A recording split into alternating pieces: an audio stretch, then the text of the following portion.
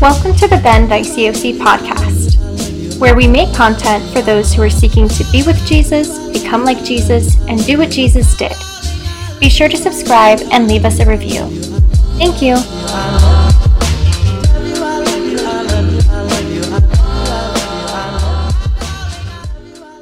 Good morning, I'm Michelle. And I'm Lexi. And we're disciples in the Bend International Church of Christ. Thank you for joining us as we pursue passion through the book of 1 Peter. This is our pursuit of refining our zeal and suffering as we seek to be with Jesus, become like Jesus, and do what Jesus did. Passion in the original Latin meant suffering for that which must be endured. Quite simply, you suffer for what you're passionate for.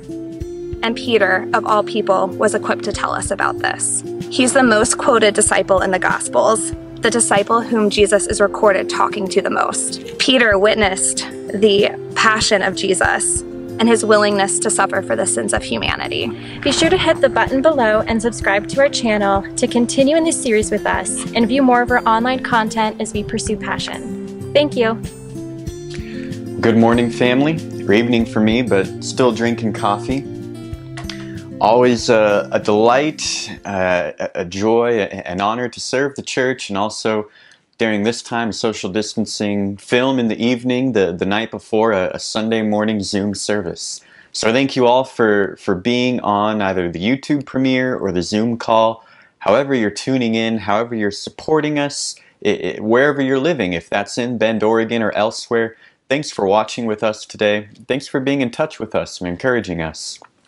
You know, right now we're going through our Pursuit of Passion series. And this is a passion for Jesus Christ, to not only love Him, but suffer for Him, to walk as He walked, share in His sufferings, and Peter was a guy who knew how to do that.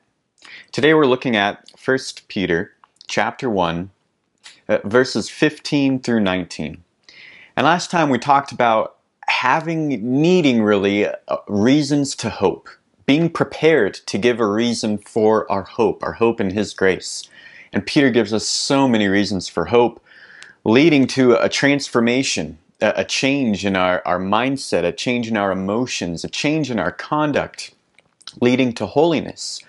But if that motivation doesn't work out for you, Peter gives us another great motivation today. And that motivation is fear. You know, for our church locally, for us nationally, even globally, with a pandemic, with social unrest going on, there are many reasons to hope, and also many reasons to fear. These are very powerful emotions, but it's by bringing out the healthiest part, the balance of both of these emotions, that we can bring out the best within ourselves. We can be motivated with the balance of the two for holy living. So let's turn over to 1 Peter chapter 1. 1 Peter chapter 1, verse 15. But as He who called you is holy, you also be holy in all your conduct. Since it is written, you shall be holy, for I am holy. And if you call on Him as Father, who judges impartially according to each one's deeds, conduct yourselves with fear throughout the time of your exile, knowing that you were ransomed from futile ways inherited from your forefathers, not with perishable things such as silver or gold, but with the precious blood of Christ, like that of a lamb without blemish or spot. You know, in sequence, the three imperatives that Peter presents right here are to hope in the grace, to live a holy life, and to live and conduct yourself in fear. Everything else is supporting those three imperatives. You know, first let's talk about that holiness. Holiness, how can we comprehend the ways of God? Be holy as He is holy. It's to be set apart. It's a non-conformity to the world. It's to be in exile, totally different than the way the world wants us to be, the way our forefathers may have handed things down to us. It's to be totally new, different, set apart in the family of God. And God's holiness, it's glorious, but it's also powerful. It's not exactly safe to be near this God who is all holy, all powerful, especially if we come to Him with our sin. It's kind of like there's this epic bike jump behind my house. See, this jump is pretty awesome, and it'd be gnarly to shred this and actually land it up there on that other end, going through this dip and going off that ramp, maybe doing a backflip. It'd be totally righteous, it'd be cool, but I would probably die. And because of that, my own fear of heights, I'm gonna conduct myself in fear, and I'm not gonna go down this jump on my bike. Even though it's totally awesome, I'm totally fearful of it. And it's the same thing with God's holiness. It should induce within us a reverence, a deep respect, even a fear for this holiness. Now, God is absolutely good. He is a good Father to us, but He isn't necessarily safe for everyone and everything. His holiness, that's within His nature. Man, why even try to be holy as God is holy? How are we ever going to live up to that? Well, we do so and we're motivated to do so because we have a hope in His grace. At the same time, we have a fearful motivation because we have a Father who judges impartially. We can't just say, well, my daddy's the judge, he's going to let me off the hook. No, He judges impartially. He doesn't look at race. He doesn't look at status, at class. He doesn't look at your ethnicity, where you are in life. He judges impartially. That should make one fearful. And He judges us off of our works, not the intent of our hearts, not what we're thinking up in our minds, but off of our conduct. By our deeds, this impartial Father will judge us. And this is an important theme that runs throughout the whole Bible. God doesn't discriminate. He judges accordingly. And this fear runs throughout the Bible. This motivation of fear leading us to caution, leading us to wisdom, leading us to holy conduct. A few verses to share. In Hebrews chapter 10, it said, it is a fearful thing to fall into the hands of the living God. In Deuteronomy 5:29, it says, "Oh, that they had such a heart as this always, to fear me and to keep all my commandments, that it might go well with them and with their descendants forever." A fear leading to keeping the commandments. In Deuteronomy chapter 8, verses 5 through 6, it says, "Know then in your heart that as a man disciplines his son, the Lord your God disciplines you. So you shall keep the commandments of the Lord your God by walking in His ways and by fearing Him." You know, in all these passages, it cites fear as a motivation for obeying the commands of God. It's not the only motivation, but it's one that we shouldn't totally omit. And sometimes we try to totally omit fear from our emotions and motivations, and I think that's wrong. I actually think we need a healthy balance of it.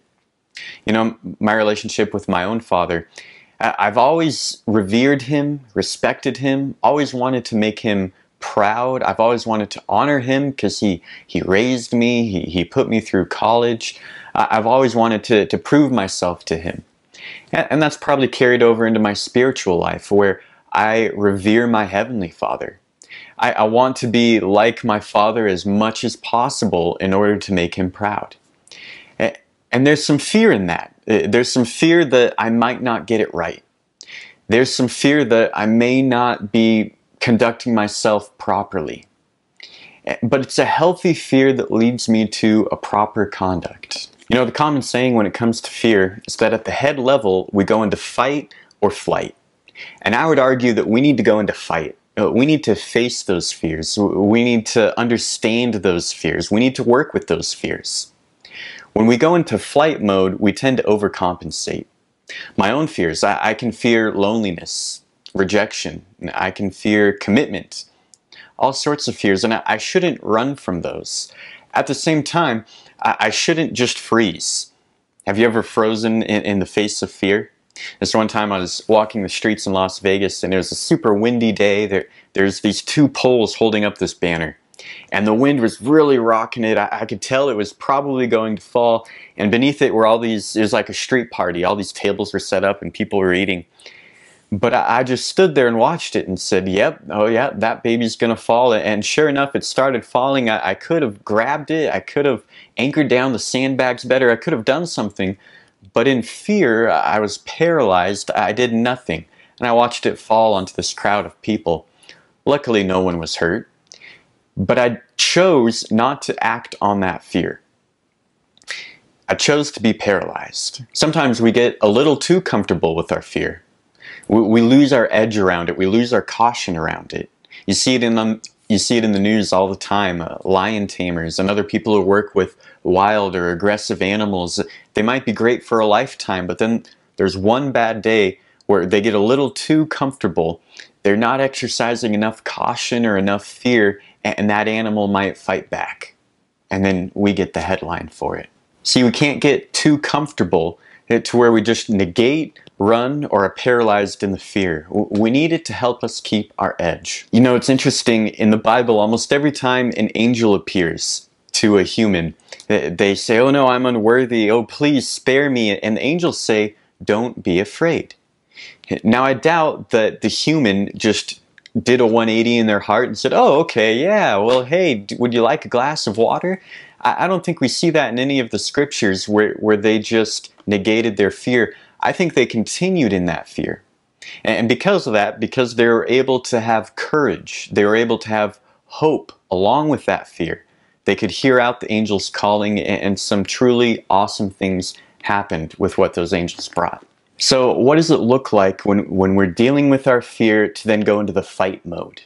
Well, it sharpens our senses. It prepares us for greatness. It prepares us for the fight. You know, when it comes to our passion, our calling in life, so many, because of fear, are looking for a path that has the least amount of resistance. They're looking for a path that's comfortable. They're looking for a path that is certain and predictable and acceptable, rather than facing their fear, or rather than being willing to fail, or rather than being willing to innovate. You know, I encourage you, don't just repress or deny that fear, but remain faithful to it. Explore it. If you deny it, I think it's actually a lot of wear and tear on our calling and on our souls. To know that there's this great thing we wanted to try and accomplish, or this great calling, or this great purpose in our life, but rather than fighting when it came to our fear, we fled. But we don't want to have that inside of us. So if you're going to contend with your fear, you do need hope. The psalmist says this, Psalm 147 verse 11, "But the Lord takes pleasure in those who fear him, and those who hope in his steadfast love." Fear and hope, both explored, both balanced, both motivations that we can pursue in pleasing the Lord. Famous philosopher and mathematician Descartes wrote countless essays about this subject, and he had this to say on the balance of hope and fear. "When hope is so strong that it altogether drives out fear, its nature changes, and it becomes complacency or confidence. And when we are certain that what we desire will come to pass, even though we go on wanting it to come to pass, we nonetheless cease to be agitated by the passion of desire which caused us to look forward to the outcome with anxiety. Likewise, when fear is so extreme that it leaves no room at all for hope, it is transformed into despair, and this despair, representing the thing as impossible, extinguishes desire altogether. For desire bears only on possible things." See, the idea that the object of our desire is likely arouses hope within us. The idea that it's unlikely arouses fear within us. But both motivate us towards that object of desire. It fuels our passion. It can fuel our conduct, our holy living. Descartes argued that neither emotion, hope or fear, could ever accompany passion without leaving some room for the other. They both have to come into play. You know, the best part of fear is that it teaches us what we're afraid to lose. And the best part of hope is that once we know what we're afraid to lose, we can go about nurturing it, protecting it, keeping it safe. Entire presidential campaigns are run on these motivations. The fear of the other, fear of the unknown, or hope for the future. They're powerful. You know, sometimes fear is the prompt, but hope is the way. Fear is about trying to survive something, but hope reminds you of why you're trying to survive it in the first place. You know, when my daughter was born just 6 weeks ago, Saoirse, there was a lot of hope and a lot of fear. There were known costs that we counted and unknown costs that were even more scary. No one had an answer at times. And we couldn't let our hope lead us to make blind decisions, but we also couldn't allow our fear to paralyze us from raising Saoirse, to paralyze us from acting and making decisions as she was born. I look back on that hospital day, and So many of those fears were overblown. If I could go back, I'd do them all over again because they were just blips on the radar. And I made it through those fears. And we made it through those hopes. And some of the stuff that I thought would be really bad wasn't actually that bad. I'm thankful that I had a hope that allowed me to explore the fear. I didn't just freeze and I didn't just run, but we were able to make decisions for our daughter with a balance of hope and fear, protecting her and nurturing her. You know, as a church, we're coming up on a 1-year anniversary. We've had our own baby of this church planting. And many disciples came out here with a purpose, with a calling, with a passion. And perhaps that hope wasn't fully realized within this first year. Perhaps some of us were a little paralyzed with the fear. That perhaps some of us did flee rather than fight. But we have an opportunity now to press into that and explore it, both the hope and the fear when it comes to our calling and our passion. You know, it says right there in 1 Peter that God calls us to a great purpose. Verse 15, but as he who called you is holy, you also be holy. And verse 17, and if you call on him as Father. You see, as we call on the Lord, he also has a calling for our lives. It isn't just calling on the name of the Lord and then we never change our conduct. No, he has a calling for each of us as disciples. Biblically, we're called to many things. We get our modern day word vocation from calling, to be called to something. We're called to a ministry of reconciliation. We're called to be sanctified. We're called to bring others to Jesus. We're called to obedience, holy living, to service and good works. You know, let's live up to our calling. Live up to what we've already obtained. We don't want to continue in quiet desperation. We want to pursue our passion. And God has a very high calling for our lives. He intended for us to live out so much more than just showing up for an hour on a Sunday morning, but to have a daily relationship with Him, to bring others into that relationship. The original calling that Jesus gave to Peter, become a fisher of men, go and make disciples. Many of us have that calling. It never goes away throughout our whole lives. But some of us, as we mature, we take on other callings in life. And our purposes and our passions become even more diverse. We take on children. We take on homes that we have to take care of. We take on entire spiritual families within the church, and our callings become even more diverse as we build up one another with worship, with our talents, with our passions. Though we never lose that calling to make disciples, we can add on to that calling throughout our life. You know, for us as individuals, but also a church as a whole, continuing in that balance, we need to make sure we don't exaggerate our fear, but also not overestimate our hope. Sometimes when we're too motivated by hope alone, we can set ourselves up with expectations that can be very discouraging. Few callings, ventures, businesses are an overnight success. And for the ones that are successful, if you ask them, it's because they experienced many failures. It's because they endured many trials. It's a stubborn persistence, not an overnight success. But it's in our human nature, we want the quick success. We want to go forward with full hope and see immediate results. On the other hand, if we're too motivated by fear, we're never going to take those risks. We're never going to take those leaps to step out on faith, to forward our ministry or our calling. We're going to be too paralyzed to take those leaps. You see, if you have too much fear, you'll never be able to take those calculated leaps, those next steps to get your ministry, your calling up and off the ground. But on the other hand, if you have too much hope, you'll either be perpetually disappointed with those expectations or entirely overconfident. You need that proper fear and hope, that caution. That brings us to our passage in Scripture that says we have a judge who judges impartially, a good father who judges impartially. And as scary as that verse is, he judges us impartially. Conduct yourself in fear. Man, it comes with so much comfort. It's couched with such assurance. First, that we have a good father, and second, that he's ransomed us with the blood of his son. It gives two reasons for hope on either side of that statement to conduct ourselves in fear. Verse 18 says that we were ransomed by the precious blood of Jesus Christ, more valuable than silver or gold. Man, God gave up everything, ransomed for us, how much He cares about us. Which of us would give up our own son or daughter to ransom another person? Man, when this selfless ransom comes up in verse 18, God giving up His own son, it reminds me of the most famous kidnapping and ransom in modern American history, because it was a very selfish kidnapping and a very selfish ransom, and that's the famous one of J. Paul Getty's grandson.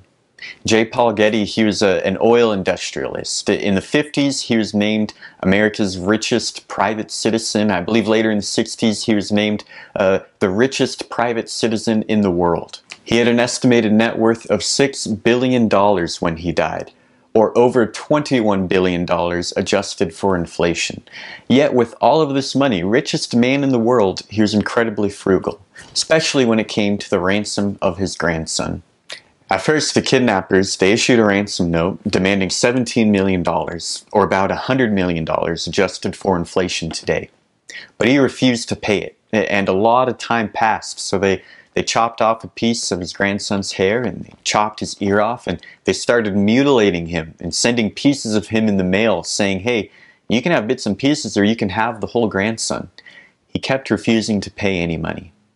Finally, he agreed to pay $3.2 million and come up with that amount, or about $20 million adjusted for inflation today. $2 million of that was the max amount that he could write off on his taxes for ransom, for a kidnapping. He wrote it off. It was a benefit to him.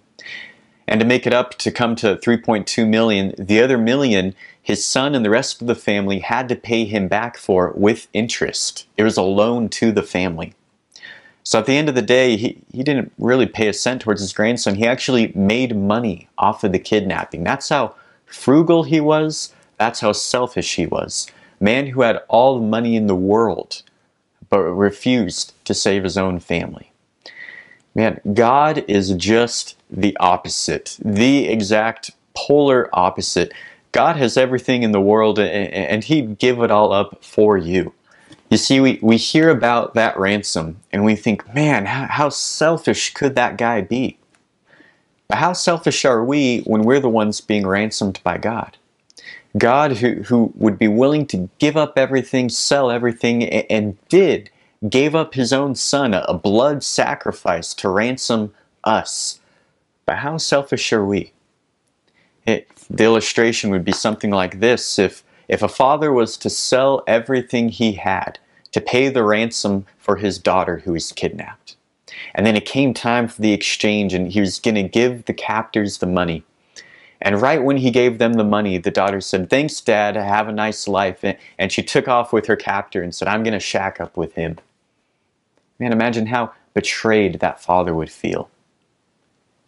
Imagine how selfish that daughter must have been to refuse the ransom, to refuse everything her father had sacrificed. But see, that's an illustration of our selfish heart. Though we have a good father, though we've been ransomed with the blood of His Son, man, almost on a daily basis, when we choose sin, we want to take off with that captor. And that selfishness is exactly what we should fear when it comes to revering and fearing the Lord. We should fear what we do to damage that relationship. We should fear losing intimacy with Him. Man, we should fear that He's given us this calling, this surpassing worth that we're called to, this relationship with Him. But we should fear how willing and selfish we are sometimes to give that up, to not face the fear, to not continue in the hope, but to go the other way towards comfort, complacency. That's where we need a holy fear in the Lord. Holy fear is different from normal fear. See, unholy fear runs away from the judge, goes into flight, runs towards comfort and conformity. But holy fear runs to the judge. It sharpens the senses, goes into fight mode, is willing to fight for this relationship with God, to be cautious for this relationship with God. Holy fear runs to the judge because holy fear has a hope set fully in God's grace. Holy fear trembles, is fearful at losing intimacy, at insulting this ransom that we've been given. Fear's discarding this ransom, treating this ransom of infinite worth as trash. Do you have a holy fear or an unholy fear? Does it send you away from God, or does it propel you towards God? Does it motivate you to fulfill your calling? Does it motivate you to maintain this intimacy, to not insult this ransom? We need to make sure that we're pursuing this holy fear with a hope set in the grace. Our calling depends on it. Our passion depends on it. If we're going to make it in the long run, if we're going to face that judge someday, it depends on us having a healthy balance of hope and fear, both of these motivations. The philosopher Kierkegaard said this about exploring our fear. For believe me, the secret for harvesting from existence the greatest fruitfulness and the greatest enjoyment is to live dangerously. You've been made tame, predictable, acceptable perhaps, or likable, in order to repress your true potential. Live dangerously, explore that fear, and do so with hope. And it has the potential to save you if you remain faithful to it. Fear also has the potential to destroy you. If you repress it, if you ignore it, if you go the opposite direction away from God, it'll tear you up on the inside. Same thing with our calling, same thing with our passion. We don't want to subdue these things. We want to move into them, explore them, live dangerously, as Kierkegaard said.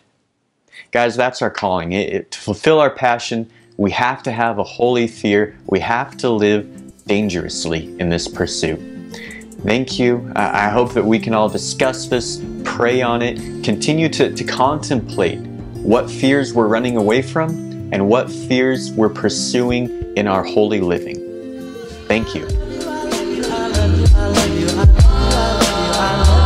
Thanks for listening to the Bend ICOC podcast. We hope you've enjoyed listening with us today. If you have, be sure to subscribe, review, and share with your friends. Thank you.